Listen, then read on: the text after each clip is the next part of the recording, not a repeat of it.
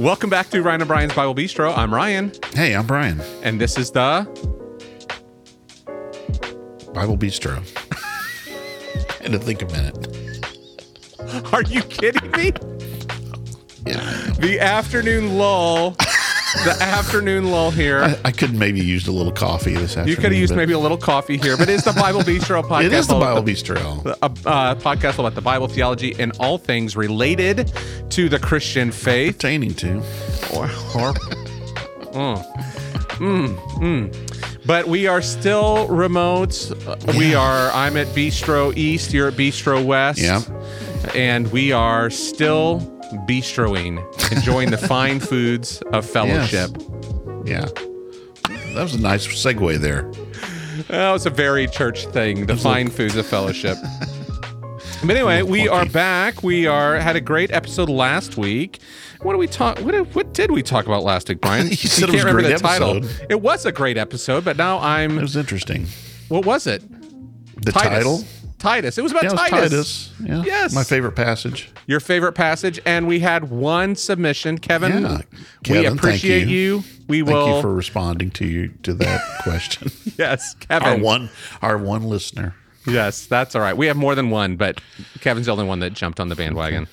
But anyway, we had a great episode last week talking about Titus and a little bit about baptism and some other things. And today, again, back to our bistro roots, being totally schizophrenic, we're going to talk about something different.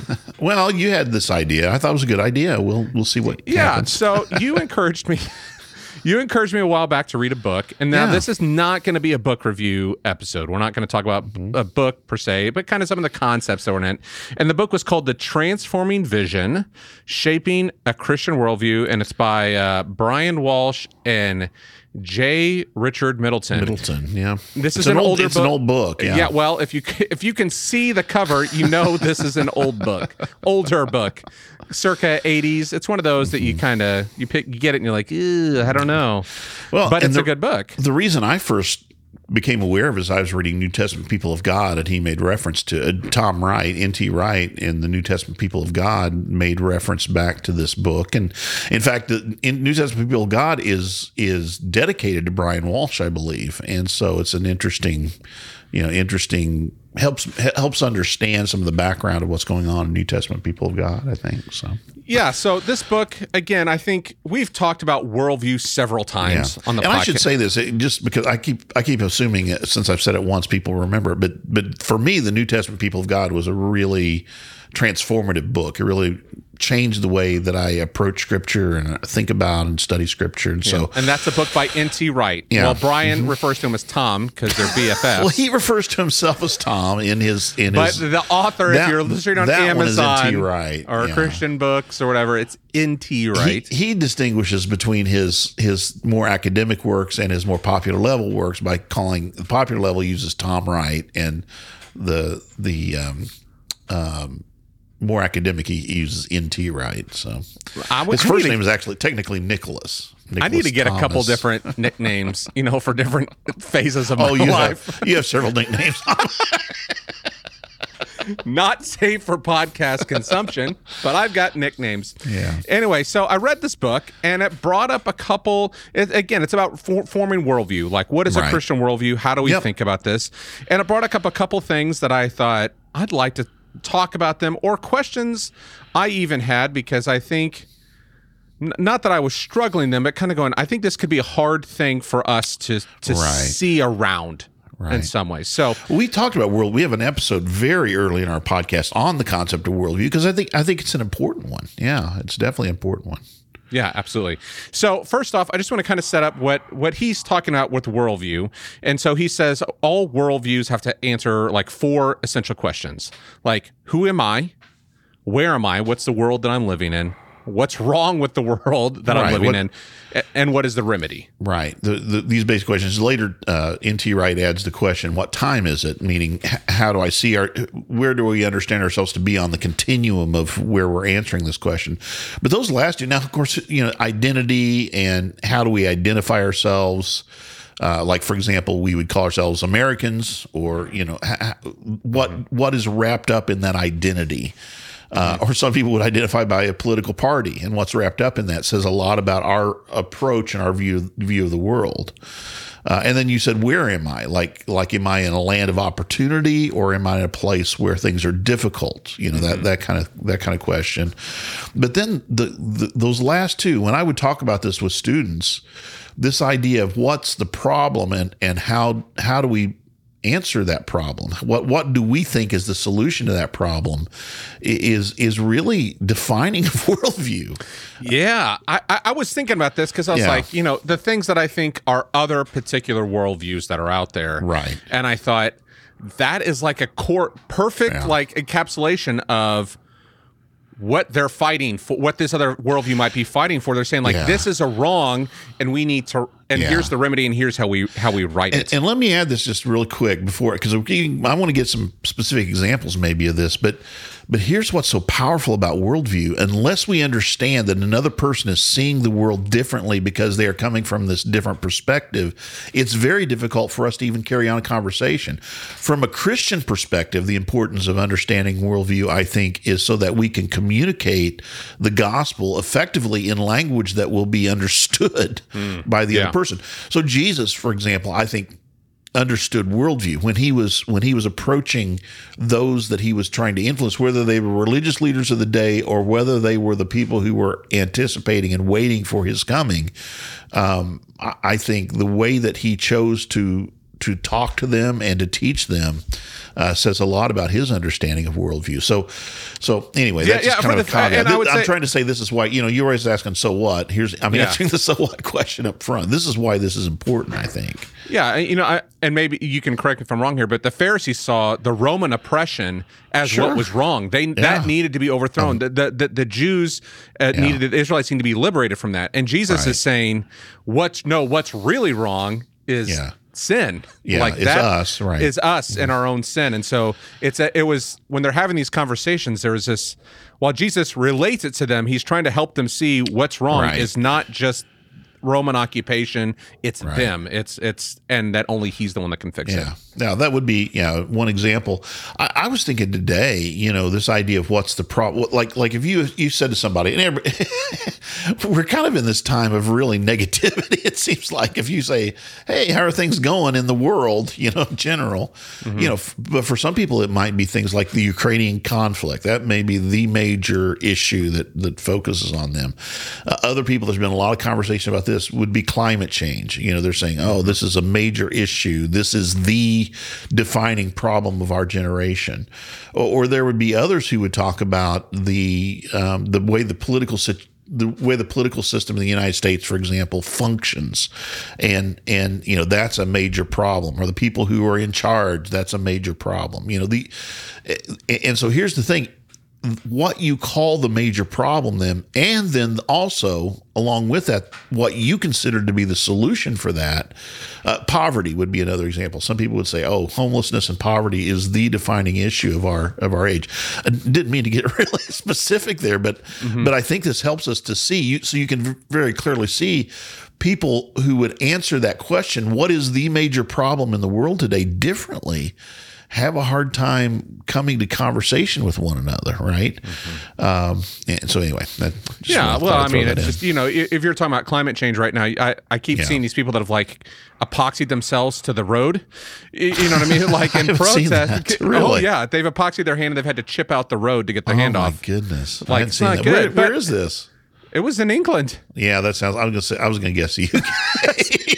seems a very English thing to do. That sounds like a very English thing to do. Is epoxy yourself to the painful. I mean, you see these guys trying to chip out their hands because they can't get them off. Anyway, but like if that's the major thing that needs to happen, you've identified the climate as the major problem, and so I've got to be active in that. And you can shake your head at that and say, "Oh, that's just completely wrong-headed," or whatever, but the difficulty is that being a follower of Christ compels us to engage everyone, right? To engage other people, even those who think differently than we do, with the gospel. That's where this becomes an issue. Then we have to learn to communicate in a way that we're able to at least make an attempt. It's not just a matter of yelling at each other. And that's why I think so many times today, conversations can go right by one another because we're not considering the point of view of the other person. Mm-hmm. Anyway, yeah. So that's worldview. Yeah, right. yeah. So that's worldview. So right. I was reading this book, and so it's basically trying to lay out like what is a Christian worldview, like what are the foundational pieces of this.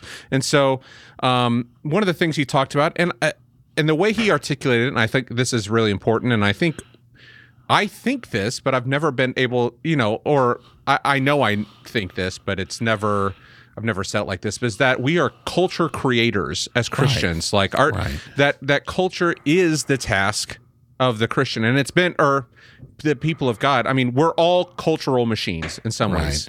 So that we are living in a culture, but we also are cultural creating things. And so the author looks back, like even at Genesis 2, when Adam was given the job and Eve was given the job to cultivate the garden. Right.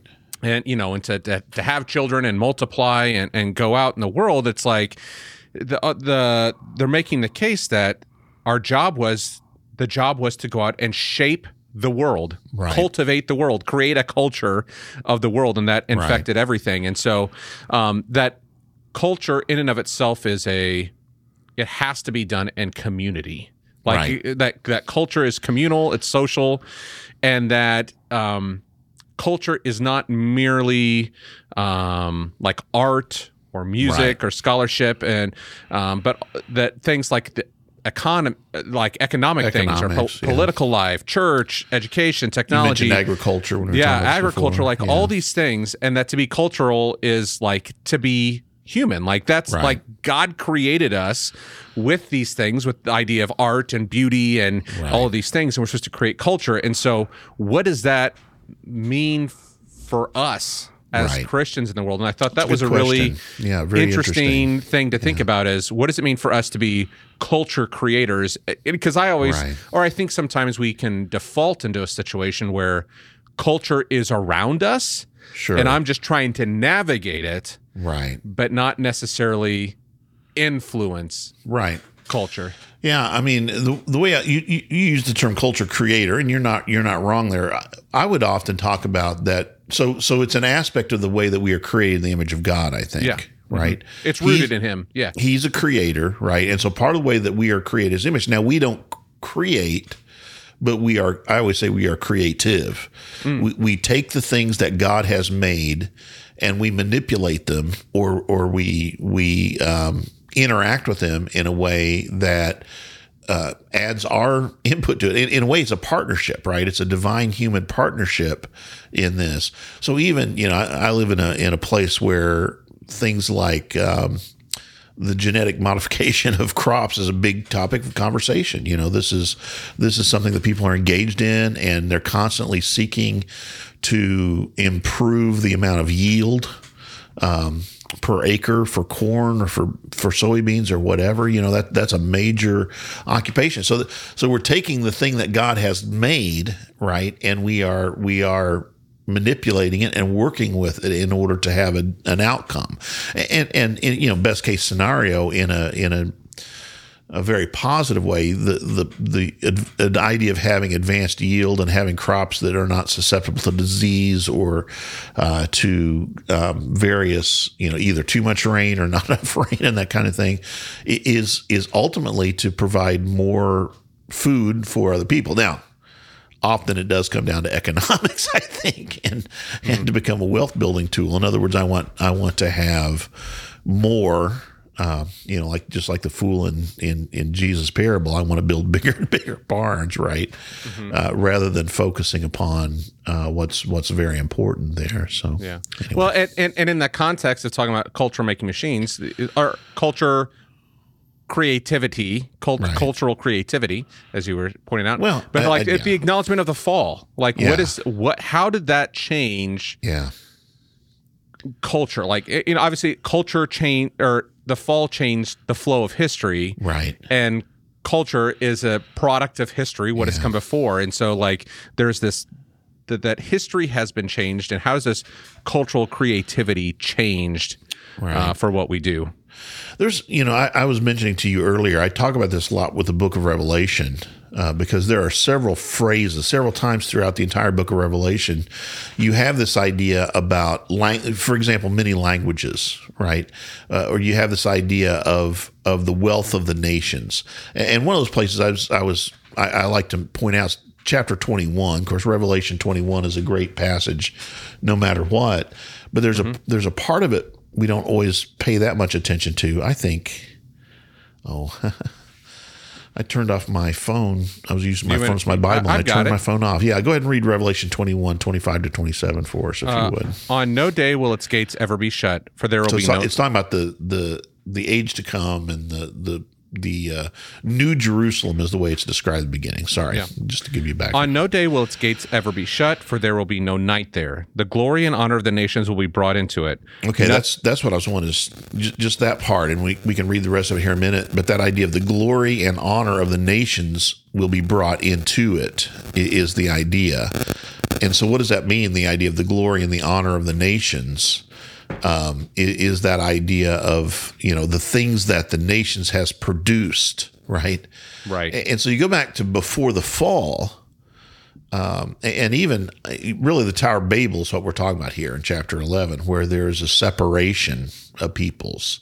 Mm-hmm. Before that, there's a uniform, I guess we would say uniform culture in a way, right? Mm-hmm. But the confusion of the languages, the people moving into these various people groups, the things that came out of that, then the amazing thing is to this, and there are other passages I mentioned in Revelation that talk about it, but this idea, that even in the New Jerusalem, then the glory of the nations will be brought into it. Now, I think the glory of the nations will serve to, how do I say this, amplify the New Jerusalem, and I'm going to give you a very practical example in just a minute.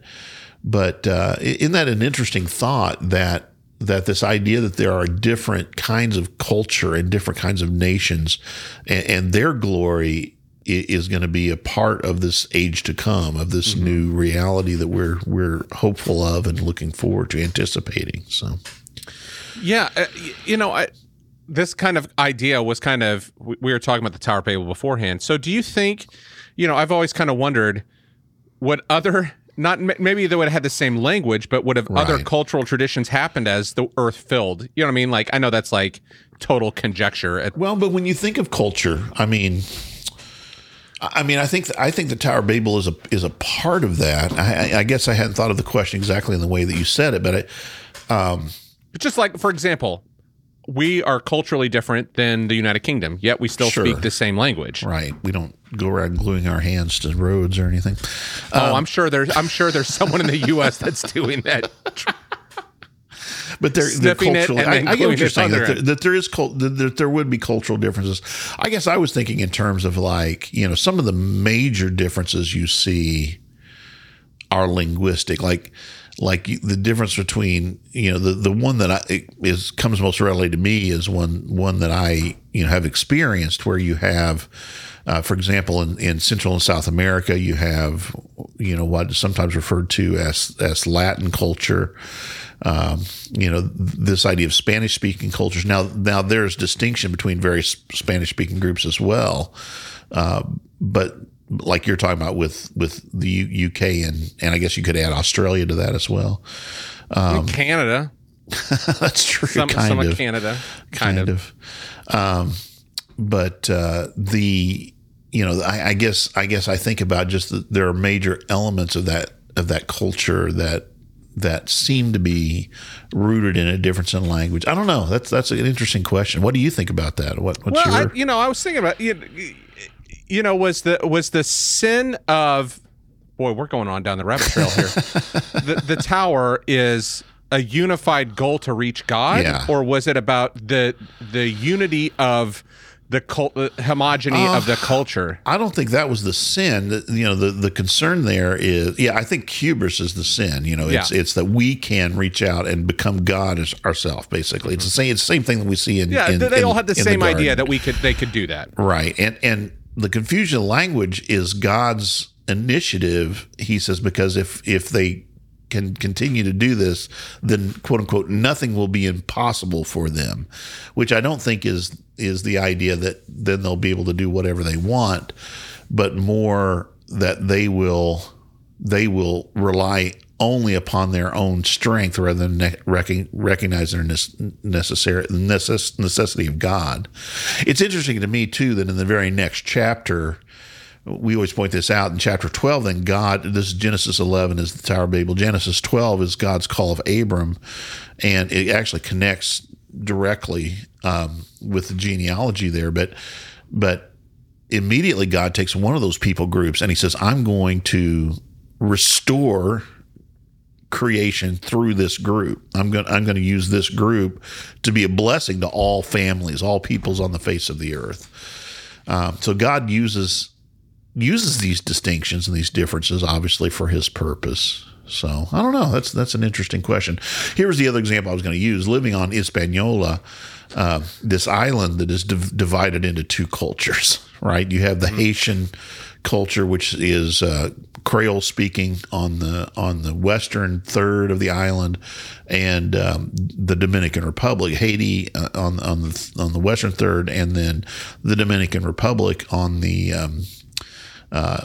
eastern 2/3, and for a number, there's lots there, but on the same island, right, in the Caribbean, in the West Indies, technically, in that area, you've got two very distinct cultures, and language is part of it, but there's other elements to it as well in terms of practices and those kind of things, and there's an influence and effect upon one on the other, but there's just a very distinct, drawn difference between Haiti and the Dominican Republic in a number of different ways. Some of it's political, which, I mean, you mentioned politics as a part of culture, right? Mm-hmm. So, yeah, well, it was just musing as we were kind of talking through this, like what did that look like and why? Sure. The amazing thing to me is, so here was the hands-on example I was going to use is I have been in context in a couple of different places. Missions conferences is one of them, but I have had the opportunity to worship in a couple of different contexts with people from many different places speaking different languages. And there's something incredibly beautiful about everyone unified in their worship of God with different language and in different manners and different styles. There's something that's just really attractive about that, right? And I don't know if that's just because that's an aspect of my culture, what I'm seeing, but it is an incredible thing, and it leads you to think: is this? There's a doctrine I've talked to you about. I think we've talked about it on here before, called the blessed fall. Mentioned a couple times. Yeah, and I think we have to be careful. But Thomas Aquinas uses it. He talks about this idea of the blessed fall. Several other great Christian theologians, and the idea is that the base of it for him and for others is because of our sin, this allowed the greatness of God's redemption. Right. Mm-hmm. The way I think about it is that God is able to take even those things which are intended for evil, like Genesis 50, that's my proof text for this, I suppose, is Joseph's brothers. What you intended for evil, God has used for good. That God's able to take even this brokenness that we have caused because of our sin in the fall, and he's able to make it into something that is incredibly beautiful. And instead of separating us, can connect us in a way, I suppose I would say. But that idea of the nations, the wealth of the nations, or the glory and honor of the nations being taken into the New Jerusalem is an image of that for me. Yeah, and I think when we think about this, the glory of the nations, they're bringing in different art and culture, sure, but it's all going to be conformed to the worldview of God as the supreme. You know what I mean? Like, I think, I mean, is that kind of where the rubber meets the road there, is that the worldview sometimes is different in those things, sure, and that in the New Jerusalem, worldview is going to be consistent, but there's still going to be cultural expression. I think so. I think, I didn't like your word conformed, but and I'm not saying it's fine. A bad word. I'm thinking you made me think about it. I always say unity does not necessarily mean conformity, right? Uniformity. It can, but it would be uniformity in worldview perspective. Sure. Yeah. Absolutely. I agree with that. That it's all going to be consistent with God's nature and purpose. I mean, that there's no question about that. That's not the thing I'm thinking about.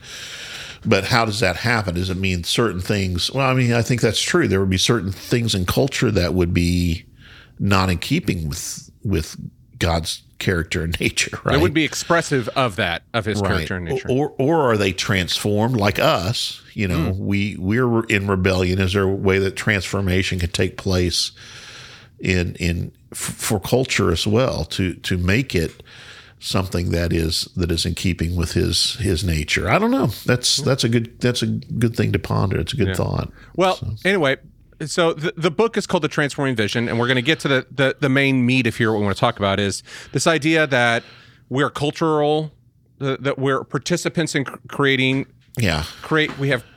I don't know how you want me to say this. Creativity.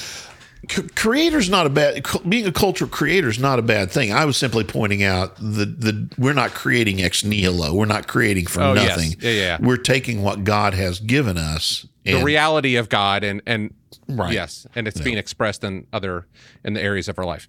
So you say whatever you want. No, because then you'll go, well, I don't like that word, and then I'm like, well, all I'm doing I'm a big guy, but by the end of the podcast, I'm 6 inches tall and like, don't take it that way. It's more me thinking through these things and what is it about those words that sometimes I respond to words that aren't necessarily bad. It's just that there's something. I think it helps us explore our thoughts a little bit more, I guess is what I'm trying to say. Messing with you. I never bristle up about anything. Anyway, so with this idea, the whole point of the book was, how do we shape a Christian worldview? So with the idea, he's laying out, this is just a small part of it. He's laying out what is a Christian worldview, and part of that is being participants in cultural creating. And then he's talking about what's the problem. We have the fall as the problem, but also what are philosophical foundations that keep us from living in a true, or things that we might step into, that might keep us from truly fulfilling this mandate of shaping a Christian worldview. And so one of these things is he brought up is dualism. In this book, dualism is one of the major things. And so, if you don't, can you explain it? I mean, I could explain it, or how would you explain it? There's different kinds of dualism. You're talking about a kind of a mind-body dualism. Is that the main one you want to focus on? Yeah. So I think that's primarily what he talks about. Dualism simply means that there are two things that are kind of opposed and are separated and opposed. And the dualism is kind of an either or kind of way to look at it. And I said there's different kinds.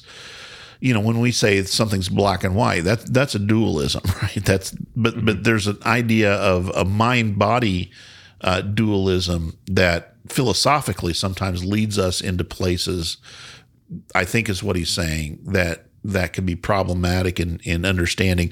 So there a really extreme form of this would be the idea that all matter is evil, and therefore only the quote unquote spiritual can be pure.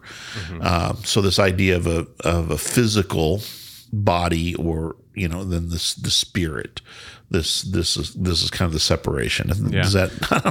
No, that's right. Well, he references Plato, obviously. Platonic dualism, and that there was this idea that the material, the physical, was bad, and that the intellectual, the brain, the spiritual, was the good. And so and that was an idea we kind of track that is kind of carried through. So he looks at Augustine, and that Augustine was that the material, again, was temporal, wasn't, and that the eternal or the spiritual was what was important. So the soul finds. He says the soul finds its home in the eternal, and the body in the temporal. Knowledge is a matter of the soul. So reasons, like our bodies, our brains, only valid task was to prepare us for faith, and then to help understand our faith. Just thinking about. And he kind of tracked through how even some of Augustine's thoughts about sex influenced clergy, clergy celibacy, and so these things that was of the flesh and not of the spiritual nature. And I think that continues to influence us today. Even in a non-Catholic or a non kind of a whatever your term is for that, where you are like a Protestant or a non-Catholic, non-Roman Catholic, Roman Catholic, a Protestant or non-Catholic. I don't know. I'm saying whatever term you use for that. Well, never mind. That would be a rabbit hole to go down.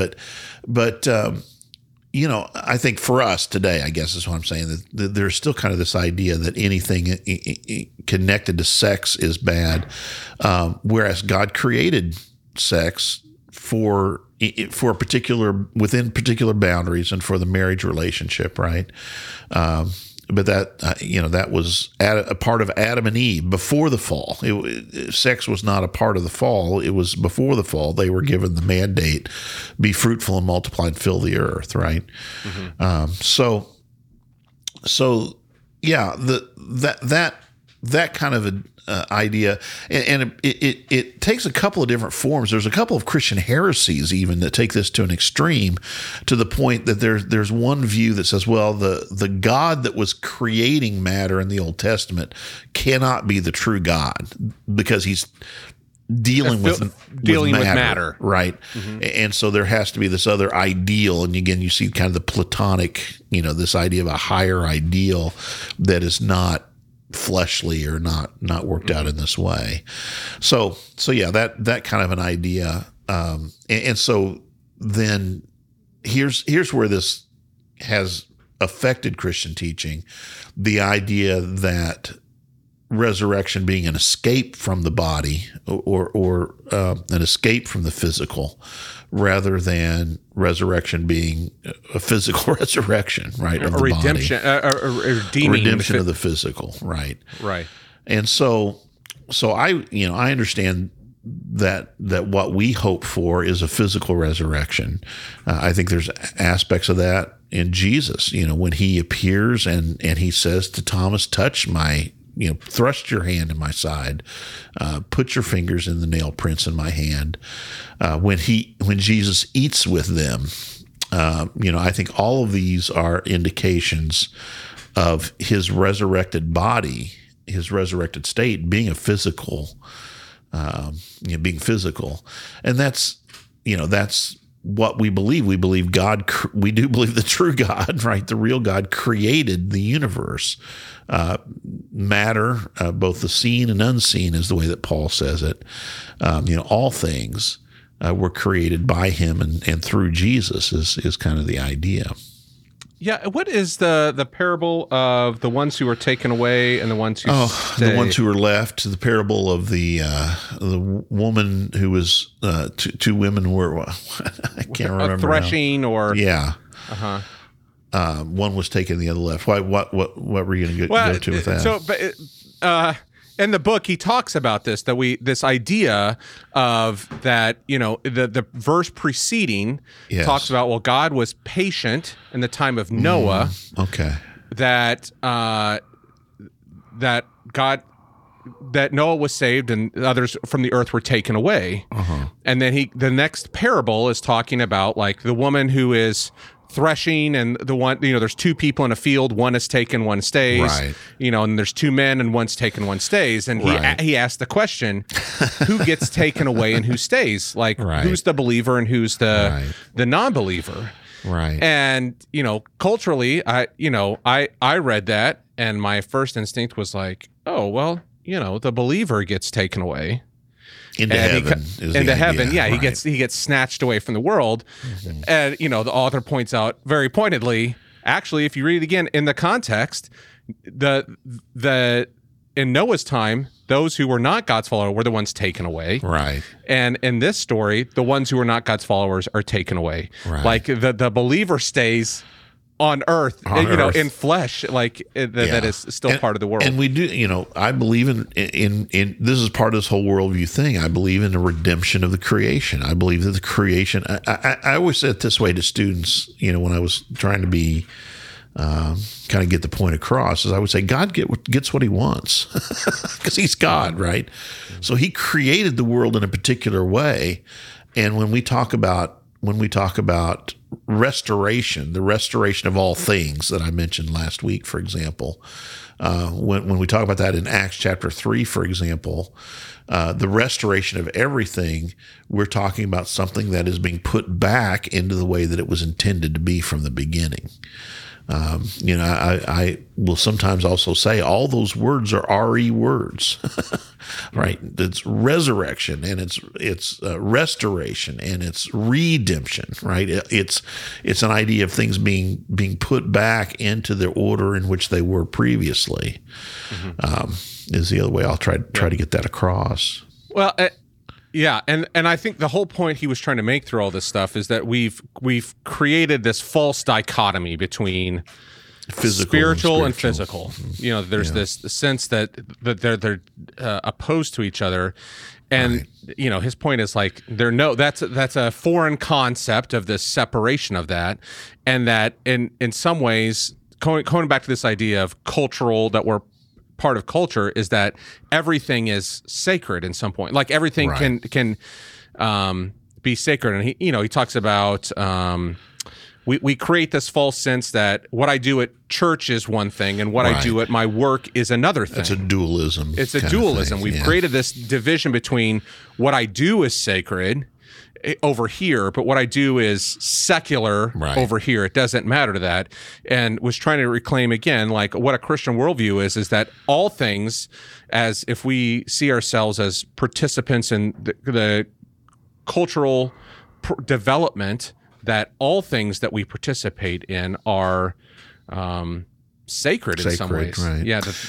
Yeah. I use this quote. I sent it to you earlier, this quote from one of my favorite writers, Wendell Berry. And he's very much about place, right? He farms this little farm in Henry County, Kentucky, and he's very much about staying and being faithful and doing what we're called to do. He wrote one of his most famous poems is called "How to Be a Poet," and there's a couple lines in there that I really like. He says there are no unsacred spaces. Unsacred places. There are only sacred places and desecrated places. In other words, the sacredness of them have been somehow marred, is the idea. But yeah, if God is a creator of everything as He created it, there are no unsacred spaces. And I think that's the same. The same is true of what you're saying. There's no unsacred time. There's no unsacred relationship. They all have a sacredness to them, and it's trying to recognize this. A couple of good books have been written in the past 10 years or so, maybe I should say 15 now, about noticing the sacredness in the ordinary and the sacredness in the everyday, and that's part of what it means to begin to be transformed into having the mind of Christ, I think, in some ways. So. Yeah, it kind of reminded me of a book that we've talked. I've read, and I think you've read most of it. It's Carl Trueman wrote a book called "The Rise and Triumph of the Modern Self," and one of the things he talks about there is he talks about his grandfather and the work that his grandfather did. Right. And he talks about, when I think of what's fulfilling for me, like I think about my job, it's got to be a certain thing, like it's got to be fulfilling for me, and it was. And he talks about like his grandfather, if he worked in a steel mill, if you ever asked him if his job was meaningful to him, he would have looked at you strangely because it provided for his family. And so like for me, what kind of triggered that for me is like, how do we think of can we think of what we do as Christians as pleasing to God in whatever context we're in, or we're always looking at, I've been in those conversations before where someone's like, oh, I need to do something more meaningful for the kingdom, or I need to do something more. I need to work in a church, or I need to, travel around the world and do this or something like that. But it's also at the same time going, how are you living your life in this context? So Paul says, whatever you do, whether in word or deed, talking about actually slave master relationship, right? Whatever you do, whether in word or deed, do it to the glory of God the Father. So we can glorify God in any pursuit, I suppose. If we do it it has more to say about the manner and the intentionality with which we do it, rather than what am I trying to say? Rather than what it is, the content of what we're doing, I suppose. Well, I think back to the Old Testament with the Israelites. Right. They were given a code to live by. It wasn't just a spiritual code. It was how you lived out your life outside of it. It was even about how you cultivated the land, like letting the land rest and, all these things. It wasn't, God wasn't just trying to establish them, and it was there was spiritual practices for sure, but even in that, as he was giving them direction, it was here's how to work out the physical as well. And even though we have fallen and we're not the physical nation of Israel, the mandate is the same, that we are cultural beings. The church is a cultural being. So another dualism that kind of thing goes along with this is, one we joke about a lot, but the clergy laity, distinction. Yeah. Where clergy is a different class, or somehow more holy or closer to God or something along those lines. And I think that's led to a number of different problems. There's difference in gifting, certainly, but it's not an issue of having some kind of higher standard or higher place, I think. Well, it's the what parts of the body, like a complete body. Hand, it serves a different function, but it's part of a whole and participating in that. Yep. So I thought this is a really, I was talking about this with Lauren, my wife, we're talking about some of the stuff, and we're cultural beings, and this, we can fall in this trap of dualism. And then it was the question, I came back to you and I'm like, well, what about Paul? I think you're talking about the war of the flesh and spirit in Romans chapter 7, where he says, basically, it is sin at work within me, and I'm at war. That the very things I want to do, I do not do, and that kind of thing. And so, as we were kind of talking about this, I was like, I think this is a interesting conversation, because I think if you just take this dualism at face value, and then you kind of go, well, Paul talks about a separation between the two of them, or it seems to be making a separate thing, and I think it's also culturally relevant is that we talk about like the unity of my spirit or my mind and the flesh. Are they two separate things? Can they be doing two different things, or are they, how are they connected to each other? So I want to talk a little bit about, what would you say as we think about this and Paul and dualism? I mean, he's living in a Hellenistic society. What does that look like? Yeah, I don't know. It's I don't want to think he's a dualist. The passage that I thought of for you is one I remember years ago when I was in college. I was being taught some of these things we've been talking about by a professor at the time, Mr. Frisney, and what does it mean to what does the age to come look like, and what does it mean to be resurrected bodily, and this kind of thing, and somebody brought up this passage from 1 Corinthians 15, which is the longest teaching on resurrection in the entire Bible. And what is that? What I have, verse 50 here. Yeah. What it says essentially, you probably have it there, but it says that flesh and blood will certainly not inherit the kingdom of God, and this for this guy, that was a big deal. What does that mean, that flesh and blood will not inherit the kingdom of God? What were we going to say? Yeah, so I was going to say, I declare to you, brothers and sisters, the flesh and blood cannot inherit the kingdom of God, nor does the perishable inherit the imperishable. Right. So I think the answer, and I told you when I brought this up earlier, I don't know the answer to this, but I think it has to do something to do with the transformation. Is our focus upon the physical. Paul talks in a couple of different ways about we've had a change of, what do you want to say, perspective, or change of focus, where we're no longer thinking about just things from an earthly standpoint, but we have a spiritual understanding of them. So there does seem to be that kind of language. Now, I don't want to make him as much of a dualist as what we've been talking about, that is an error, obviously. But I think it may have to do with the fallenness, and Paul talks about this a lot, that we experience the effects of the fall in our flesh, right? And there's a weakness, and it has to be transformed. And that's what the work of Jesus is about. This idea is it's a transformation of our being, so that we are considered right before God, and then we are being transformed into the image of our Savior. We try to take on His, as we focus our eyes on Jesus. That's what Paul's always saying, right? We focus upon Him. It transforms our desires, and it transforms our actions and those kind of things. That's what I think maybe is going on there. I don't know. It's tough though. Flesh and blood shall never inherit the kingdom of God. It's one of those proof texts, right? That if you don't look at it in too much context, can end up causing some problems with what we're talking about. What do you think? Do you think do you think Paul's a dualist, or do you want to go back to chapter 15 some more? No, I don't. I don't think he's a dualist. I think right. I think there is some congruency. I mean, I think for us to, he talks about the flesh as being sinful, you know what I mean? Like being having sin. Yeah. And the spirit, but I think even all of us is sinful. And like there's not a part of us, and I think maybe for me, as I've read him and thought about this, is he's talking that the sinful flesh will not inherit right. the kingdom. Like it's because I think the thing is if my flesh and blood as it is now can, part of the kingdom, I would hope it would be renewed in that. Just before that, he's talking about Adam, the first Adam, and then saying Christ is kind of the second Adam, and talks about the earthly and the quote unquote heavenly man.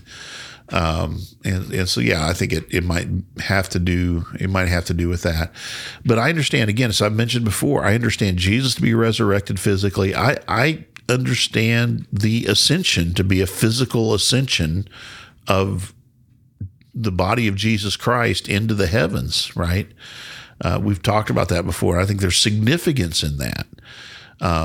And I believe that when we look forward to the resurrection, I don't know what the intermediate state is. We've talked about that before. I don't know what happens to us between the now and the then, but I don't believe we are fully resurrected, or the resurrection is fully complete in us until that day when Christ returns and the dead are raised, right? I think what's verse 49 here, and just as we have borne the image of the earthly man, so shall we bear the image of the heavenly man. Right. Like, I think there's a transformative or there's the changing right. of the flesh, because then we have perishable and imperishable, which we have earthly and heavenly up above. So right. like maybe there's a transformative quality in the nature of the flesh as the kingdom of God. Right. We've not talked about this, I don't think, directly, but we've kind of been hinting around at it. This idea you mentioned, the one left and the other's taken away. And we have this doctrine that is called the rapture, which comes out of I think a misreading of 1 Thessalonians chapter 4. But it's very interesting. I think there's a detail in it we've often missed that may speak to this as well. So this is 1 Thessalonians 4, starting in verse 13. I'll read. It's pretty familiar to us, I think. Brothers and sisters, we do not want you to be uninformed about those who've fallen asleep, or the new NIV says sleep in death, because that's what he's talking about. He's using sleep as a metaphor, but those who've fallen asleep, so that you do not grieve like the rest of mankind who have no hope. For we believe that Jesus died and rose again, and so we believe, and this is the part that I don't think we think about very much, God will bring with Jesus those who have fallen asleep in him. And then this is the part that everybody focuses on. According to the Lord's word, we who are still alive, who are left until the coming of the Lord, will certainly not precede those who fall asleep. For the Lord himself will come from heaven with a loud command, with the voice of archangel, with the trumpet call of God, and the dead in Christ will rise first. after that, we who are still alive and are left will be caught up together with them in the clouds. That idea of caught up together is where that idea of the rapture comes from. But isn't that interesting that God brings with Jesus those who are dead in him? And I always kind of say, is he just taking it right around the neighborhood with them? Hey guys, you want to see this? We're going to go down, and the second coming's going to happen. Let's just go for a ride, and then we'll come back here to heaven. No, I think what happens is they are risen first. Their bodies are raised from the dead, and whatever state they were in previously, whatever we understand that to be, was not the complete resurrection. And here's the finishing of that. And they go first, right? Mm-hmm. And really, Paul's primary point here isn't about the order in which the second coming is going to take place and everything that's going to happen. He's really talking about the question, what happens? Because Paul had been so clear that Christ is coming soon. I mean, that was a part of his message. Jesus is coming very soon. And he was so certain of that. I think he made it clear to them, to the point they were questioning, well, now people are dying. What happens when somebody's a follower of Jesus and they die? Because there were even in the Jewish circles, there were different understandings of what happens to a person after they die, right? Mm-hmm. If there's any resurrection or not. And so I think Paul's main point here is to say that you don't need to worry about those who fall asleep. In fact, they'll precede us. They will be raised first. So, all right. There's a lot happening we just dived into there. Well, I don't know. I don't know why that came to mind. I guess just that whole idea of being raised physically and just that kind of an idea. So. Yeah. Well, I think that's always. I think kind of talking about the dualism and the spirit's different than the. This cultural idea that we're all just spirits floating around in heaven with God, right. But that we're embodied, that there is a combination of flesh and spirit in one, and then the new heaven and the new earth is. We should do one of these podcasts on YouTube, and you're just not there one time, and be like, I can edit it so I'm there, and then you disappear. I'm the one that gets judged. How about you disappear? I was talking more about the popular understanding of the rapture, that you've been taken. I've been taken. Yeah. In Left Behind. Yeah. In what's the bumper sticker? In case of rapture, one of the podcast hosts has been left behind. Something like that. Tune in to see. Well, we've got the calculator. We've got the countdown clock for the next time we record. So, well, in that case, let's hope it's me, because I don't think I could run this without you. And I'll just say stupid stuff. So, as you said, we're two halves and we make a whole. Well, Brian, thanks so much for chatting today. I know this is kind of a different one for us to talk through, but this idea of what does it mean to live a Christian worldview? Yeah. What is it? What are maybe some of the hindrances to living in what is a true Christian worldview? If you want to buy the book, it's probably an eBay book. I think that's where I got mine. It's been around for what is it, 70s maybe?